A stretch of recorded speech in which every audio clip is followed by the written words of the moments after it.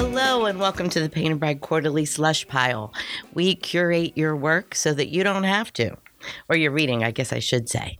The idea of this was born out of the fact that we take a long time to get back to people, but we do because we really care. And we are sharing the editorial process with you right now here today. So welcome. I'm Kathleen Volkmiller, and I'm an essayist, and I direct the graduate program in publishing here at Drexel University. We are in the sound studio, and it's still fun to be back in here. We've only been back for about a month, and I'm really grateful to Joe Zhang, our sound engineer. Woo!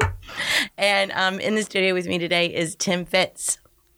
Hi, I'm Tim Fitz. I'm the author of 2 short story collections, Go Home and Cry for Yourselves and Hypothermia.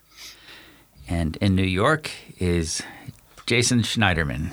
Hello, I am Jason Schneiderman, and I'm coming to you from my lovely windowless office in the borough of Manhattan Community College in lovely Tribeca. Woohoo! I'm glad I've been there because I can always picture you when you say you're there. Yeah. Just like when you're at home. I can picture your home. Listeners who are loyal know that I always get super excited when we're doing something new and different and fun. And today's new and different and fun is none other than special guest Gregory Pardlow. Woo! I am calling in from my living room.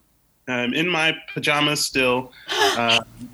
Yep. It's been a lazy day. I went out to shovel the snow for a little bit.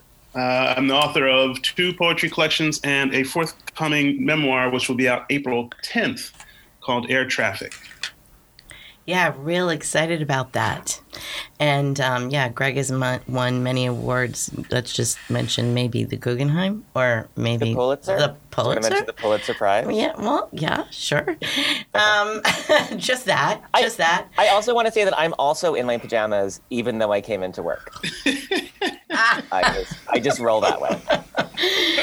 That would be a good idea. You know, they do that at high schools. Why don't we do that at college? Have pajama day.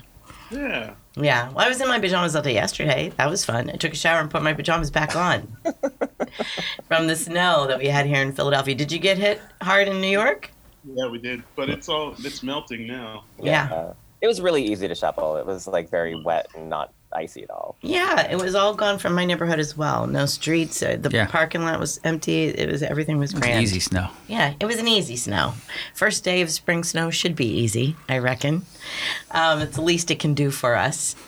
So I think we should jump right in because we have a lot of fabulous work to discuss today. We have 2 poets and 2 pieces from each of them. So listeners, you know that the way this works is the poems themselves are up on our podcast page, which you can reach at ppqmag.org. You can get this podcast. I guess you already know because you're listening. Just about anywhere. So you can read along, read before, pause it now, or listen to us read it. And by us, I mean me. I'm going to jump right in and do this first one, okay? So this is written in a prose block. And there are a lot of itals. So even though I have a cold, I'll try to maybe let you know when it's an ital. I'll do a little something, and maybe you can figure it out, okay? So here we go. Daniel Beagleson, Neighbors 2.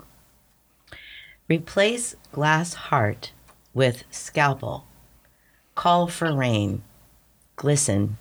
Close up. Magnify leaf until the drop brims with color. Replace leaf with wind. Every June we lose limbs to straight line winds. Elm, maple, oak, ash, etc., etc. They come knocking at night.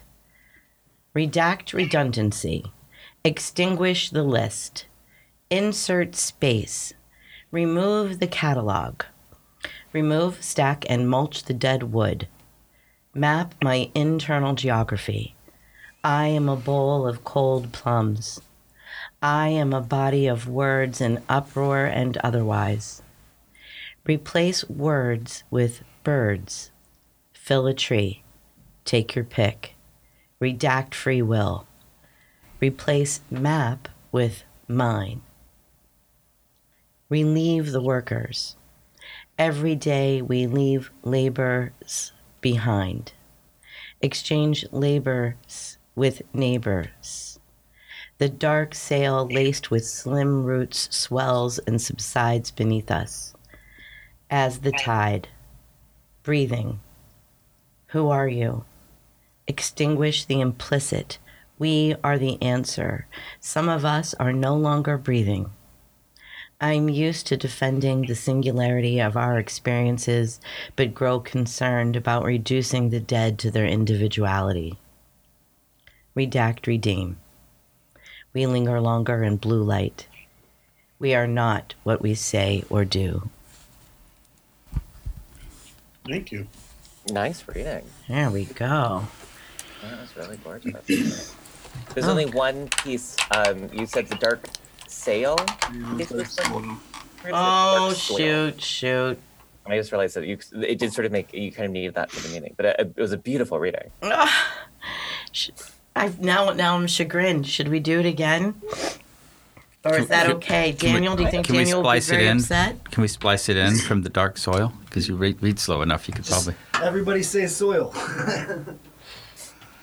Everybody say soil. Okay, how about if I reread that part? Yeah, start with the dark soil. Relieve the workers. Every day we leave labors behind. Exchange labors with neighbors. The darker... Fudge. I'm sorry. I shouldn't have said I was trying so fucking hard. You did a beautiful job. It was gorgeous. I don't think we need to redo it. The S was really impressive. Oh my God, that was amazing. I didn't even plan that, Greg. I was impressed by me. I didn't know how you were going to do that, and then you did it so great. Then I said soil. Sail. Daniel, I'm so sorry. The dark soil laced with slim roots swells and subsides beneath us. All right. Sure. Let's just go. Yep. So, Jason, what difference did it make for you? You said that it's important to get the soil for the meaning. Yeah, well, the dark soil laced with slim roots swell and subsides beneath us is kind of an earthly image. And so you kind of need the soil for the roots to be going inside it. If it's a dark sail with slim roots and you kind of have this like ocean image. Oh, okay. Yeah. The water. And we have as the tide, which probably only confirmed my mistake for me. Yeah, it has a kind of surrealist quality, whereas I don't think that that's the intention with the dark soil. Right.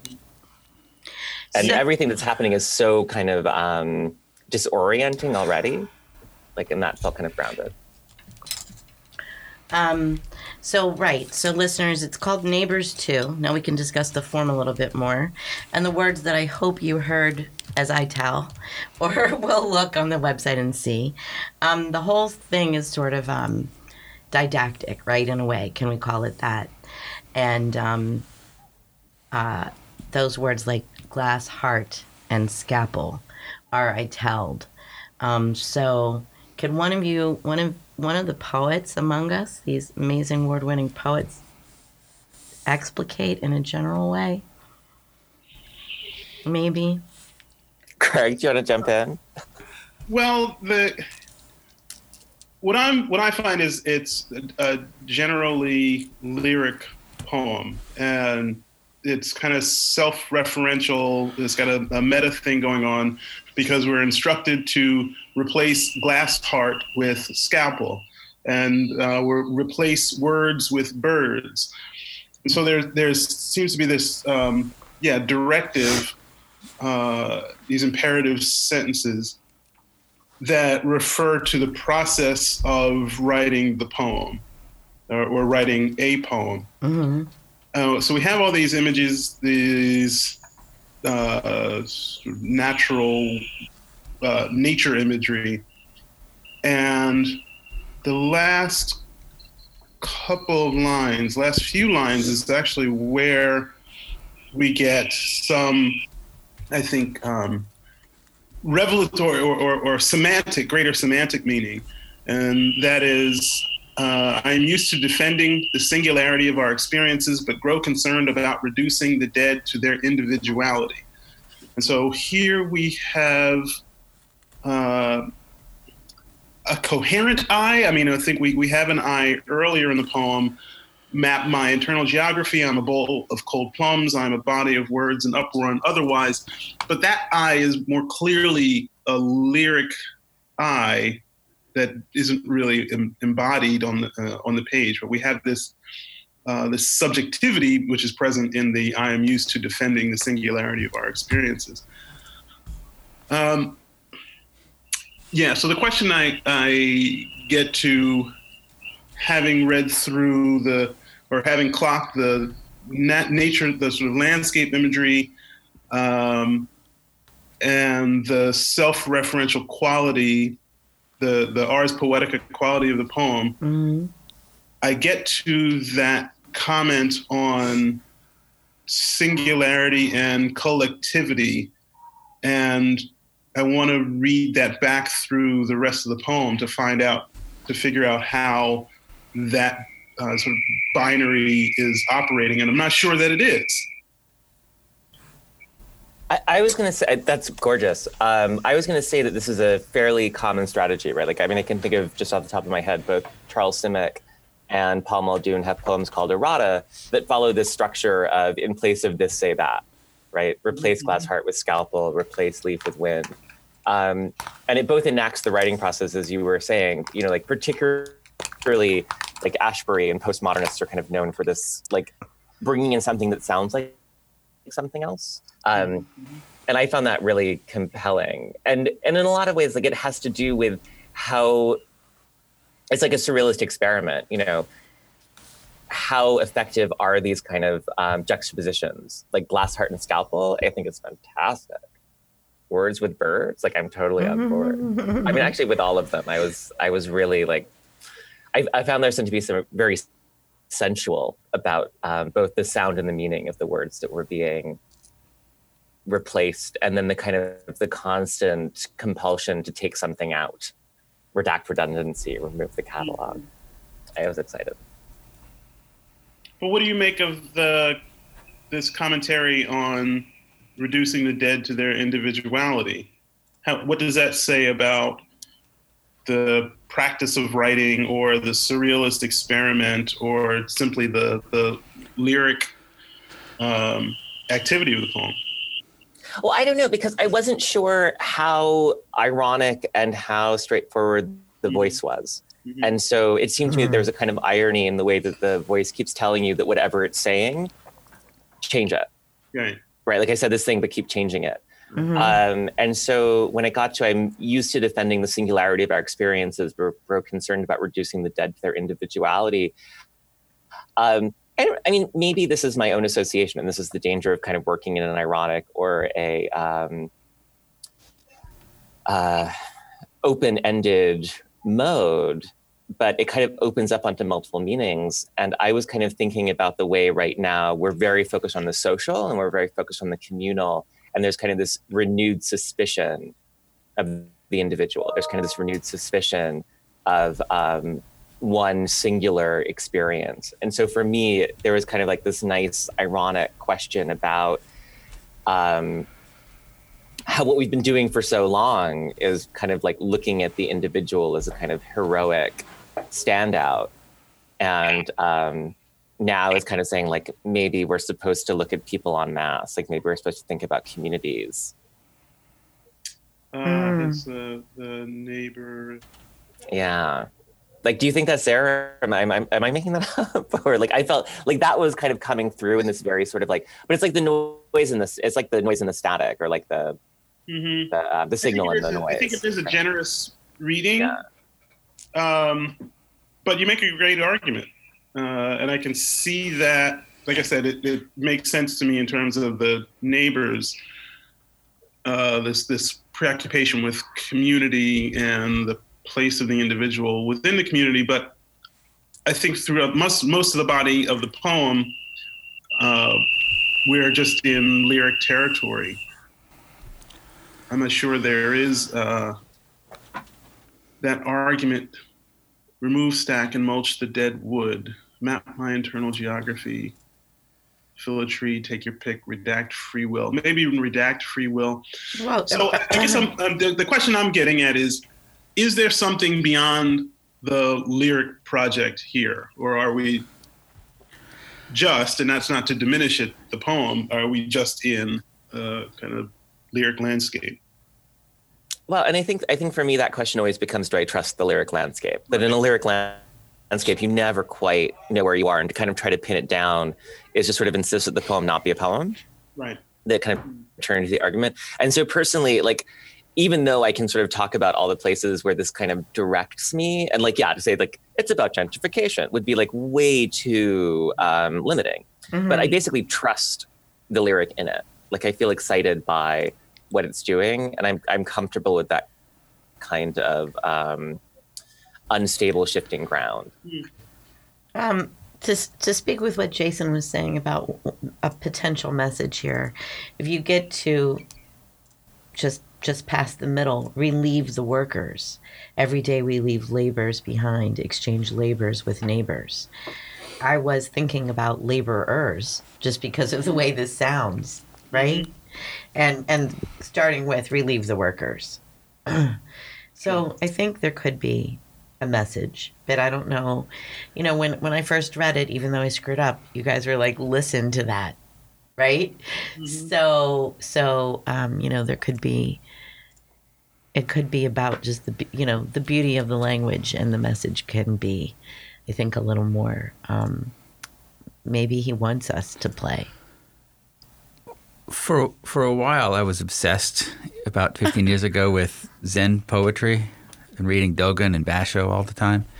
So when I see the dewdrop here, I love the idea of normally when we think of magnifying a dewdrop, we think of a 360-degree lens where we see everything inside the one little droplet. But here, I love the sort of sideways turn, and he doesn't talk about all the intricate details you see in the dewdrop.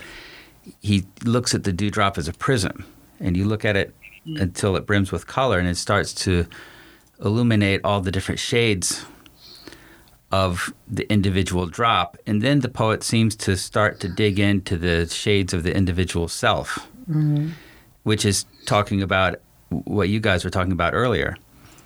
And then at the end, I'm fascinated by this line, we linger longer in the blue light. And I feel like, I don't want to read too much into it, but it seems like we think about the parts of ourselves that we want to think about, the good parts about us or the contributions we have, but we don't want to linger in the areas of darkness or the shades that irritate us or irritate other people. And with that last line, it seems to speak of how little control we have over who we are or what we are, or that singular self that we try to project to the world. And for me, I'm obsessed with the very beginning and the very end, and then all the ways that's untangled in the middle. Does anybody know enough about William Carlos Williams to tell me if there's a direct "I am a bowl of cold plums"? I don't think you can have plums in the poem without there being without the reader hearkening to that poem. Absolutely. And instead of it being the last one, it's I am a bowl of cold plums, right? So it's full and it's I'm sorry. It's so incongruous to the rest of the images. Like I am outside and I am a bowl of cold plums. I loved the way that stopped me. It's a very domestic image. And I get this kind of suburban bourgeois, and that's I don't use that in a derogatory sense. So we have the speaker in the yard doing yard work. He or she, I'm presuming he is cutting the fallen tree limbs that have been taken down by winds. We get to remove, stack, and mulch the dead wood. So this is yard work. map my internal geography. I'm a bowl of cold plums. I'm a body of words, an uproar and otherwise. Replace words with birds. Fill a tree. Take your pick. Redact free will. Now we get replace map with mine. So we go back to mine my internal geography, which suggests the act of writing the poem again. And then I'm all the more convinced that the bowl of cold plums is a reference to Williams. Mm-hmm. Leave the workers. Yeah. But it's also like, I mean, I am a bowl of cold plums. I am a body of words, right? Like, I'm the poem. Like, that whole postmodern project of like the instability of the South and like, you know, who's speaking? We're all speaking, right? Like, I mean, there's something really satisfyingly explosive to me in that moment. Like, it just sort of like, I don't know, for me, it sort of plays on all of like, my postmodernist poetic resonances. Like it tingles for me. I'm a body of words. I am a body of words. Like, I am the poem, right? I am the bowl of cold plums. I am a body of words, and uproar and otherwise. Replace words with birds, right? Okay, and I can be birds too. Like, I don't really need it to make complete sense. I need it to make associative sense. Mm-hmm. And like, in terms of associative sense, in terms of like, I am this image system and I am this body of work and I am inside of it and I produce it, but I am also the thing that I make myself into. Like, I don't know, that works for me. Mm-hmm,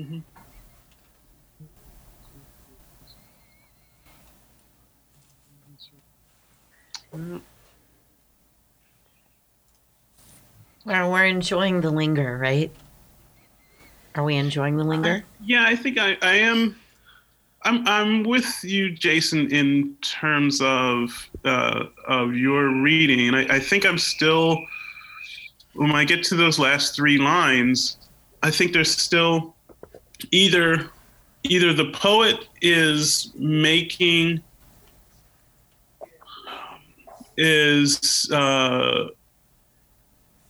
insecure, perhaps, about the associative power of the poem, and is making a more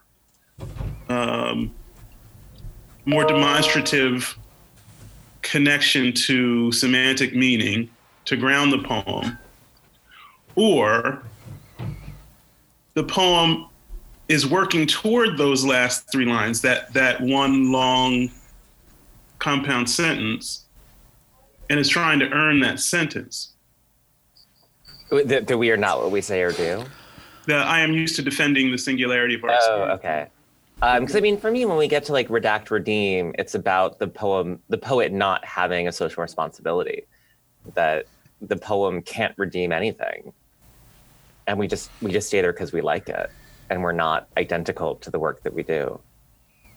We are not what we say or do. Like, those felt very resonant for me without kind of being overdetermined. Okay, that makes sense.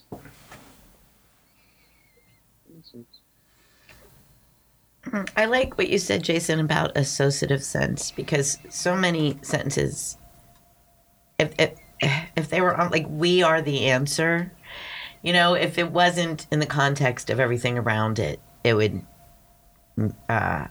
make you look askance, right? But it makes so much sense when you read it. Right. Right.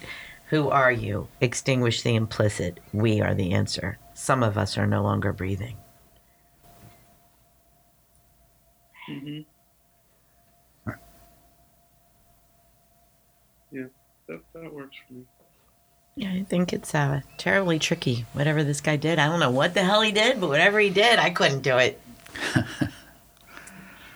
I mean, I think it really comes down to how it washes over you. Mm-hmm. Yeah. And if it washes over you in a satisfying way, then you're going to go back to it. And as it keeps washing over to you, like, the meaning is going to shift and change and yield.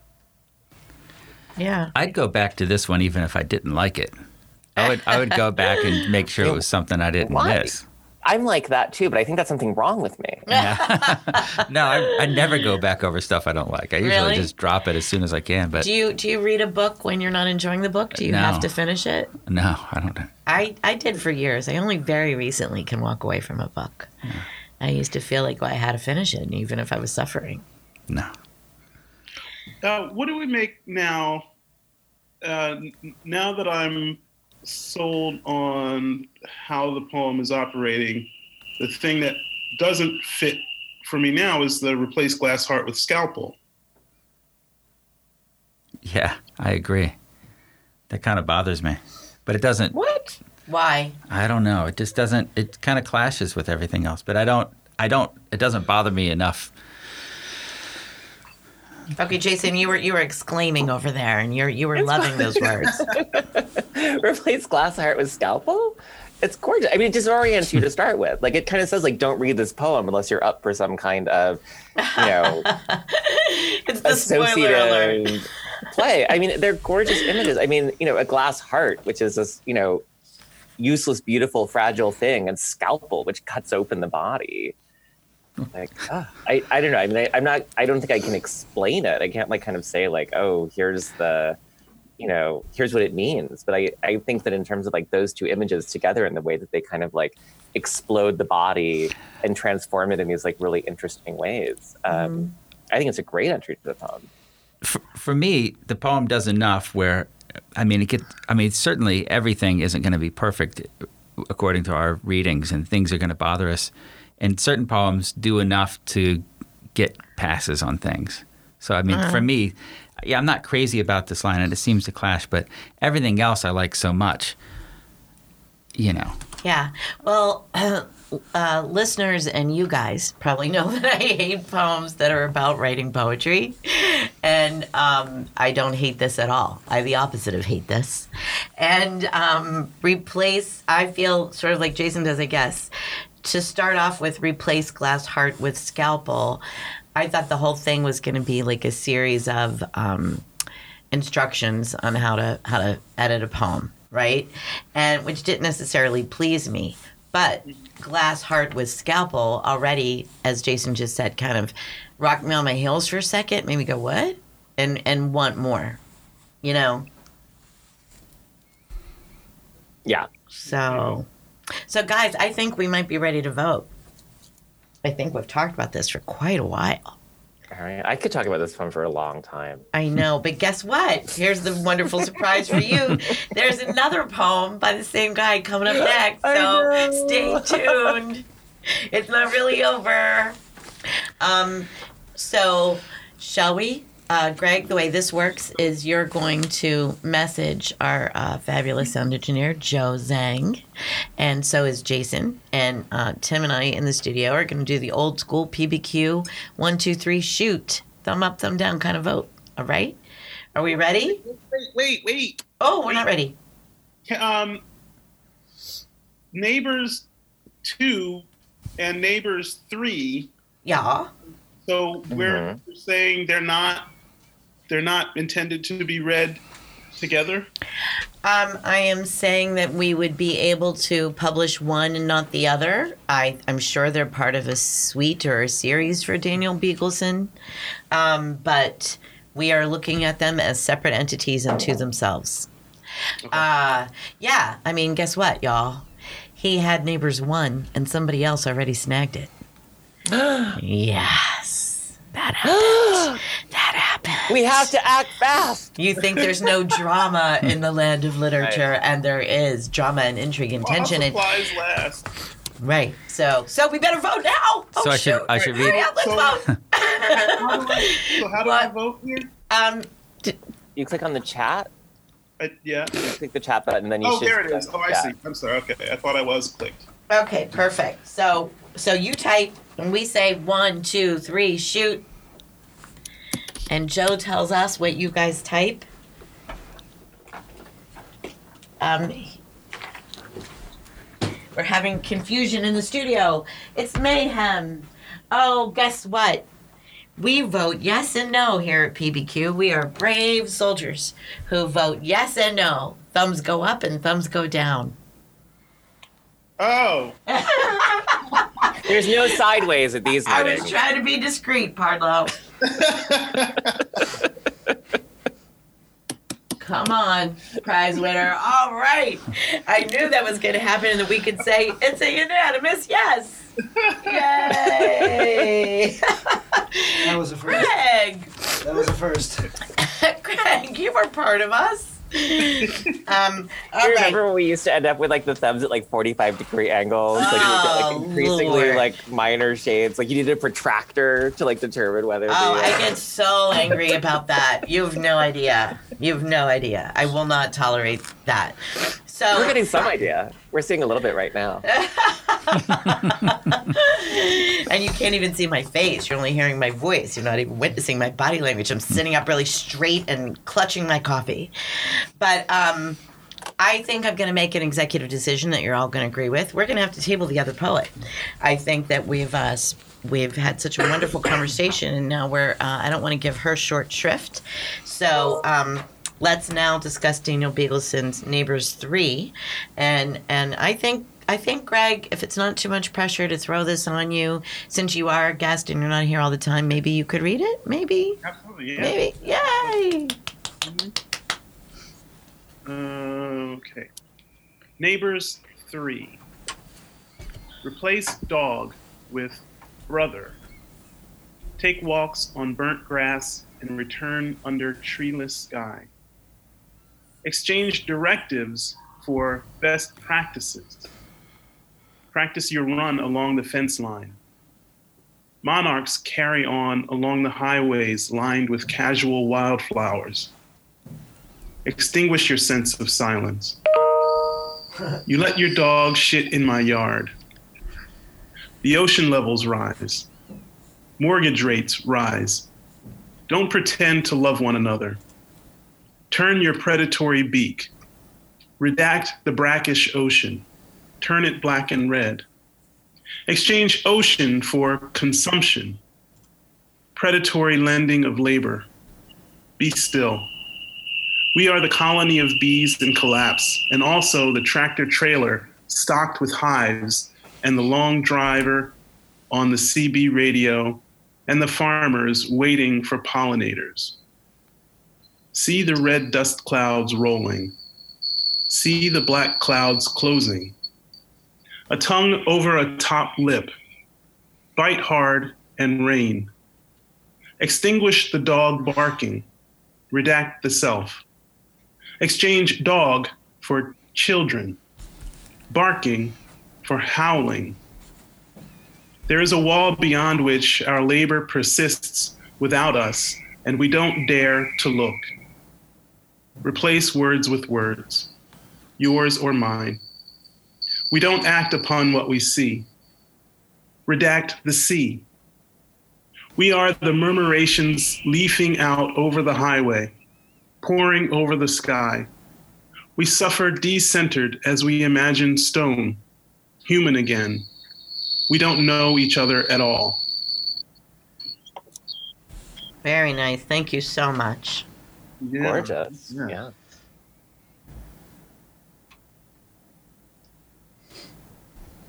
And I miss the kind of craziness of like Glass Heart and Scalpel, like dog with brother. Like, you know, now I'm kind of disappointed. This one seems to have much more social commentary, a clear agenda. Yeah.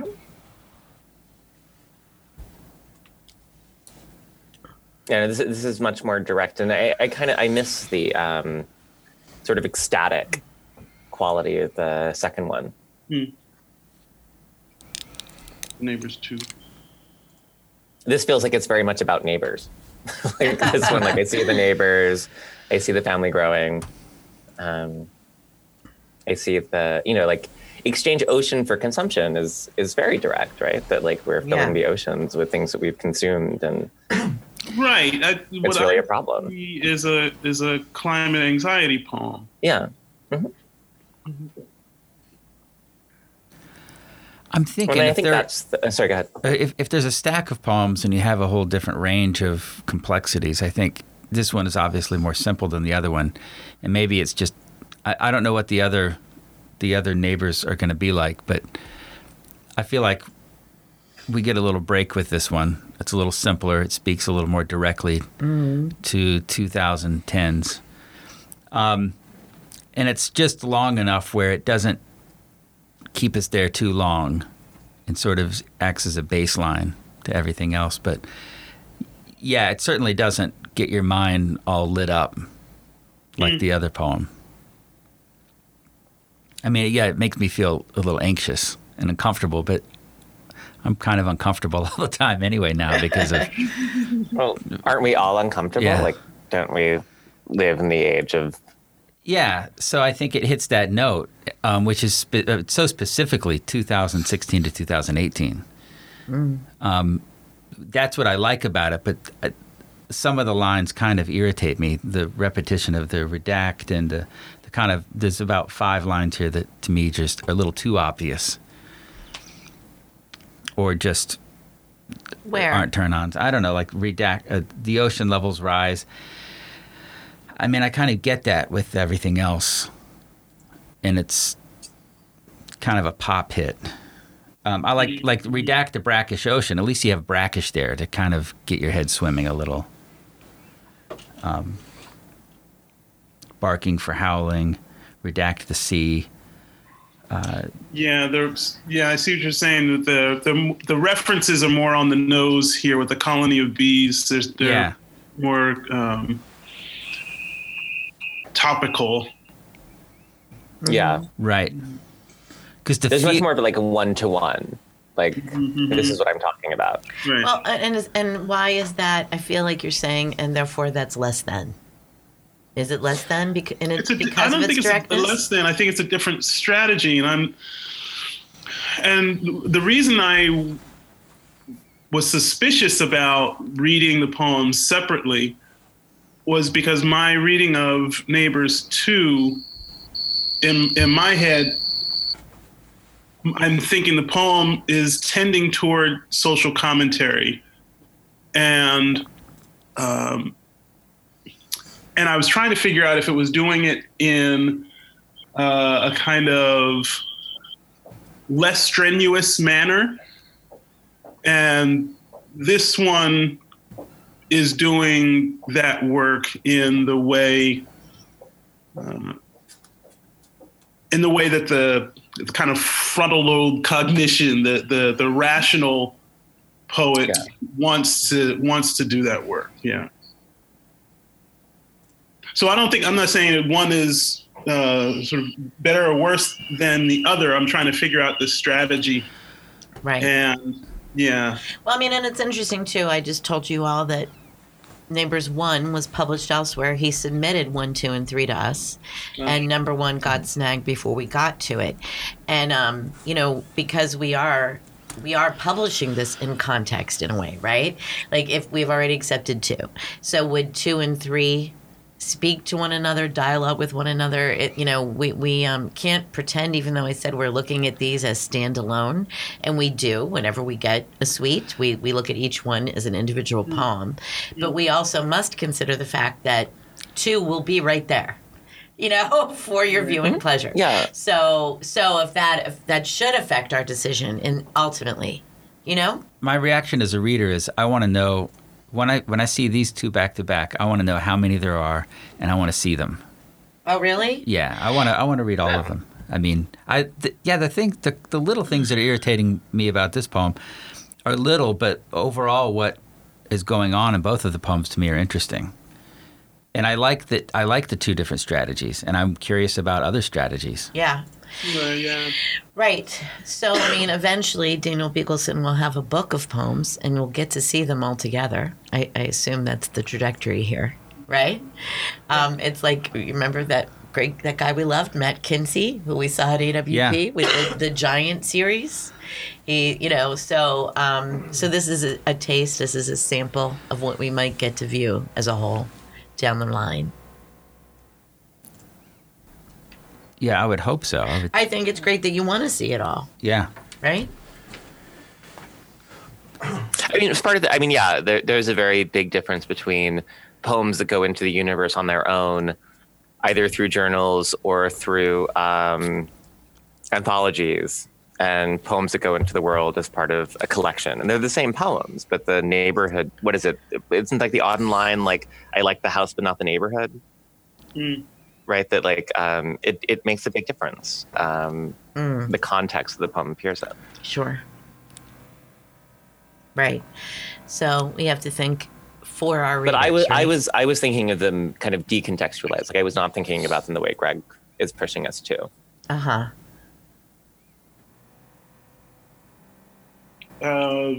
Say that again. So you're really thinking about them as a sequence, and you're kind of thinking about kind of what the two of them resonated against each other, say.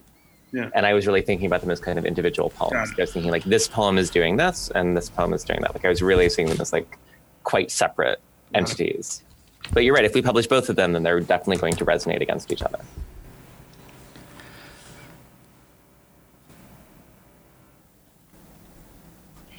Yeah, so this one has, there's less thrill in the language, and there seems to be, well, yeah, as I said, social commentary earlier, but there's even the sentiment is even clearer here. We don't know each other at all. That's a regret. And so there's more, I think, of an emotional presence in this one in 3. Mm-hmm. That I don't know. My inclination is that the less electrically charged the language is in this one, the more it's relying on a kind of sentiment that we already know, and that is, doesn't climate change suck? Mm-hmm. And well, yeah, I would say it's not just that doesn't climate change suck. It's that like the fear that we have about climate change is one iteration of fear that we have, and that the relationship with the neighbor and the growth of the family and the way that his own lifespan is playing out is a mirror of that anxiety. Those anxieties ultimately merge and look a lot like each other. Mm-hmm.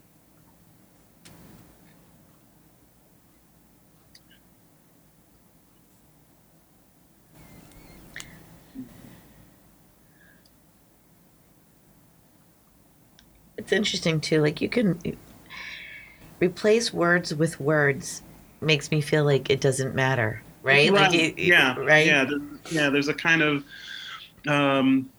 the apathy that he's sending up. Mm-hmm. But I like where it's placed, though. I think where it's placed makes a lot of sense. It makes it not heavy-handed for me because he's built up to that. I mean, this is something that I think about a lot in terms of how our different templates, how our different kind of emotional templates and paradigms play out in other spaces, and how the way that you feel about the environment is going to somehow turn up in the way you feel about your family, or the way that you feel about your family is going to turn up in the way that you feel about the environment. That all of these emotional structures mirror each other in these like really complicated ways. But I don't know, do you feel like that's like, does that feel like that's what's in the poem to you guys? I think that is I agree that's what's going on in the poem, and that it resonates, or it implicates how we construct our communities and our relations, our sort of social and political relations to one another. I'm going to go back to the replace words with words. So the way where this poem is ending for me is on futility and a kind of hopelessness. We don't act upon what we see, redact the sea, take away the sea. We suffer decentered as we imagine stone. We don't know each other at all. So there's that note is futility and hopelessness for me. Mm-hmm. Absolutely. And I'm not a futile and hopeless person at all, but I like the way this funnels down to that. I mean, we've gone from your dog shits in my yard, the mundanity of that, right? To this in the end.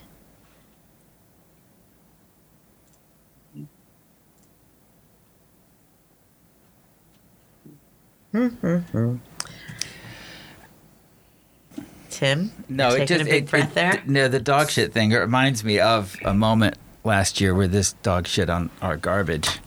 When I went outside and I looked at the guy and I said, "You, like, really? You can't find another place for your dog to shit than our garbage bag, and somebody's got to throw that in the garbage truck." And he looked at me with this it was like a sociopathic hollowness in his eyes, and he said, "It couldn't be helped."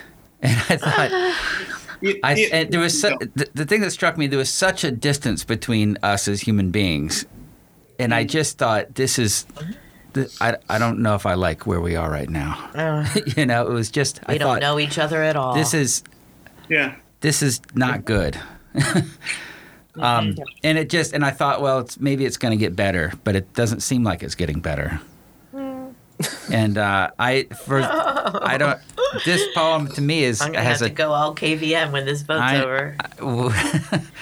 But the element of truth in this poem, I think, is there are certain irritating things, but I like the things that are being said in the poem. I think I might want to publish this for the line "Bite hard and rain." Hell yeah.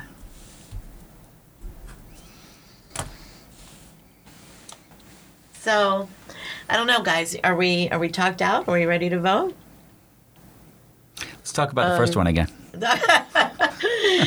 Neighbors 2. I don't know. I feel 3. I feel sad. Yeah, oh, sure. I think you're supposed to. I think Daniel did his job. His objective has been met if you're sad. Yeah. All right. And feeling hopeless and futile and.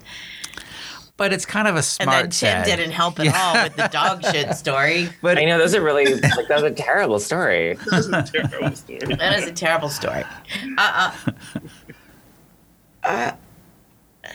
But look, we're here. We're united in this reading. That's true. Daniel has written this for us. He was very gracious about allowing us to discuss it on the podcast. You can find your tribe, right? All right. All right. All right. Let's get to it. All right, let's do it. 1, 2, 3, vote. And it's in. Woo! Thank you, Daniel. Congratulations. Neighbors 2 and Neighbors 3. And now here's where I'm going to go KVM, because I was thinking, I was bubbling up with this. I was dying to do this. Mr. Rogers has 2 movies this year. There is a Mr. Rogers Neighborhood documentary. Yeah. And then there is a historical fiction movie with Tom Hanks as Mr. Rogers. Those of you who know me know that I grew up in Pittsburgh. But many of you probably don't know I met Mr. Rogers. And Really? I was actually in the land of make-believe. And I sang Were you on... in the studio audience? No, darling. I sang on the Joe Nengri talent show. Oh, wow. It's all true. It's all true. Absolutely. And Mr. Rogers surprised us by, we thought we were just getting a tour of the studio, and Mr. Rogers showed up. And it was really, I really do remember every detail. I'm not going to take up everybody's time with it. But honestly, like seeing there's been all this buzz about him lately because of the 50-year anniversary. And I was watching the trailer for the documentary the other day, and the blurbs that the press is putting on it, like the quotes that they're using, are "in a time of darkness, Mr. Rogers will, we need Mr. Rogers now," kind of thing, right, Joe? I watched the trailer yesterday with my girlfriend and I cried. Oh, thank you for saying that. Have you seen? You can watch it on YouTube when he explains the death of Robert F. Kennedy with the balloon. Oh yeah. I just sobbed. Like Absolutely. I just sobbed. Another video that's going viral right now is when he spoke to try to get funding back for children's TV. Yeah. And that's being aired a lot right now too. So, I mean, honestly, I don't want to get really crazy, but Mr. Rogers, I mean, that's amazing that his work can be pulled out now and could potentially make any impact whatsoever, right? Like, but it can. Like, you guys are weeping. Can it? It can, right? Mr. Rogers can. But, Kath, what are you saying about the poem in Mr. Rogers, other than the obvious title? That this poem, Neighbors 3, left us very despondent and hopeless. And that is a view that we have to take, right? But there are two sides of the coin. Like that dog, that man that let his dog shit on Tim's garbage bag. I had a flood in my basement and took a suitcase out to my sidewalk, and somebody walking down the suitcase that was ruined, somebody walking down the street said, "Oh gosh, that's a bummer that happened to you. Let me go get you my suitcase." And I literally walked back in the house with a suitcase after walking out with a ruined suitcase. So like life, there's two sides of that coin, right? There's two ways of looking at things. You can say people are good, and people, can be kind, and we can know one another. So I think it's right that Daniel Beagleson has this view, but that doesn't mean he feels that way all the time. We have to acknowledge our despondency as much as we have to acknowledge hope, right? Yeah, I agree. Does that make sense? Yeah. I think there are reactions. There's always a reaction.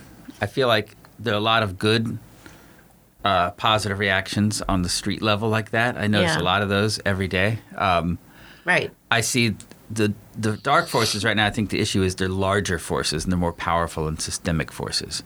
But there are a lot of things that are happening that I see all the time. Every couple hours I see something that's beautiful.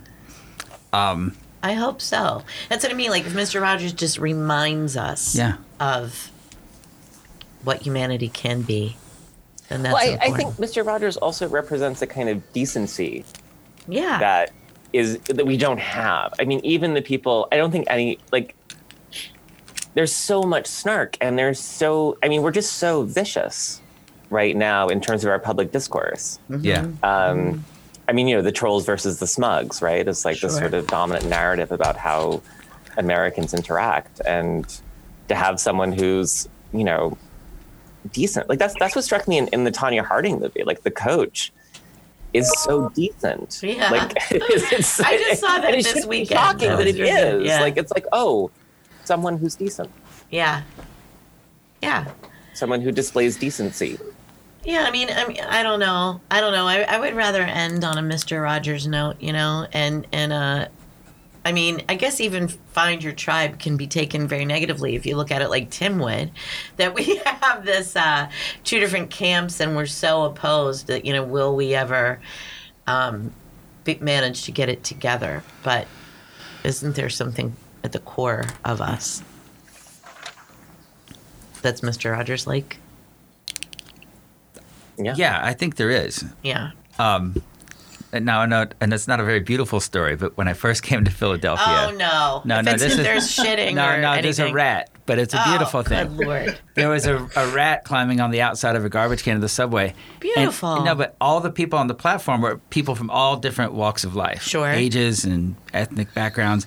And everybody huddled together to protect themselves against the rat. And I was looking around and I thought, this is kind of beautiful here. We all suddenly like each other. Yeah. And we're all looking out for each other. And we need more of this in the world. Takes. Yeah. I mean, a common enemy. A sacrificial rat. I wasn't thinking of that. I was thinking of the one time I was grabbed in the train station by a gang of teenage boys, and immediately afterwards a group of other people literally surrounded me in a circle to protect me from it happening again. And I thought that was exactly what we're talking about, right? The juxtaposition against like the evil and the good. Yeah. Nobody said a word. It was very, voiceless, but there was this consensus among the other people that they all stood around because the boys were still down in the station. They just came and stood around me as a protective barrier wall, and nobody said a word. Wow. Yeah. So I don't know. I got to lift this mood back up one more time, and I say we play a game, and we guess what is the pattern of Pardlow's pajamas. I'm gonna say there's cowboys and Indians. Plaid. I was gonna say plaid. What did he say? What kind of game is that? I was gonna say plaid. I was going to say red, green, and black plaid. I wanted to say plaid, but What I did he said say? cowboys and Indians to be funny. Was it? What did he say? Dear Lord. I said cowboys and Indians just to Yeah. be funny. We all knew it was plaid. Jeez, oh man. Now I have to go out and find some cowboy and Indians pajamas. Yeah. Yep. Do they still make them? Can you still get like No, right? Exactly. genocide pajamas? You know what? I guess if my brain was still 50 years ago, Mr. Rogers' Neighborhood, there would have been a lot of cowboy and Indian pajamas available. Genocide pajamas. You have any genocide pajamas? Now I think most pajama pants that are funny are like superheroes or dogs, right? I see a lot of dog ones. I, in fact, have some Dalmatian pajama pants. One time Jason slept over and he stole my pajama pants. You gave me your pajama pants. Well, it's I all- did not steal well, them. You said Well, I you think those kind belong of to kept you. talking about how nice your butt looked, and I had no way to argue that. I love those pajama pants, and they are red sateen with yellow polka dots, and I wear them all the time. Do you still wear them? I love them. Do you think of me every time? Yes, of course I think of you every time. Yay! Okay, that's how we're going to end this episode. So, Greg, thank you so much for joining us it's great today. To talk to you guys. Yeah. Please come back. Do it again. You want to do it again? Will you do it again? Can I get you recorded? Of course. Yay! We have witnesses now. So thank you, Daniel Beagleson, for your work and for allowing us to discuss it here on the air on this episode. And readers, once again, send in questions. We're going to have a special Answering Your Questions episode coming up soon. Let us know how you think we're doing. Follow us on all the social media platforms and keep reading.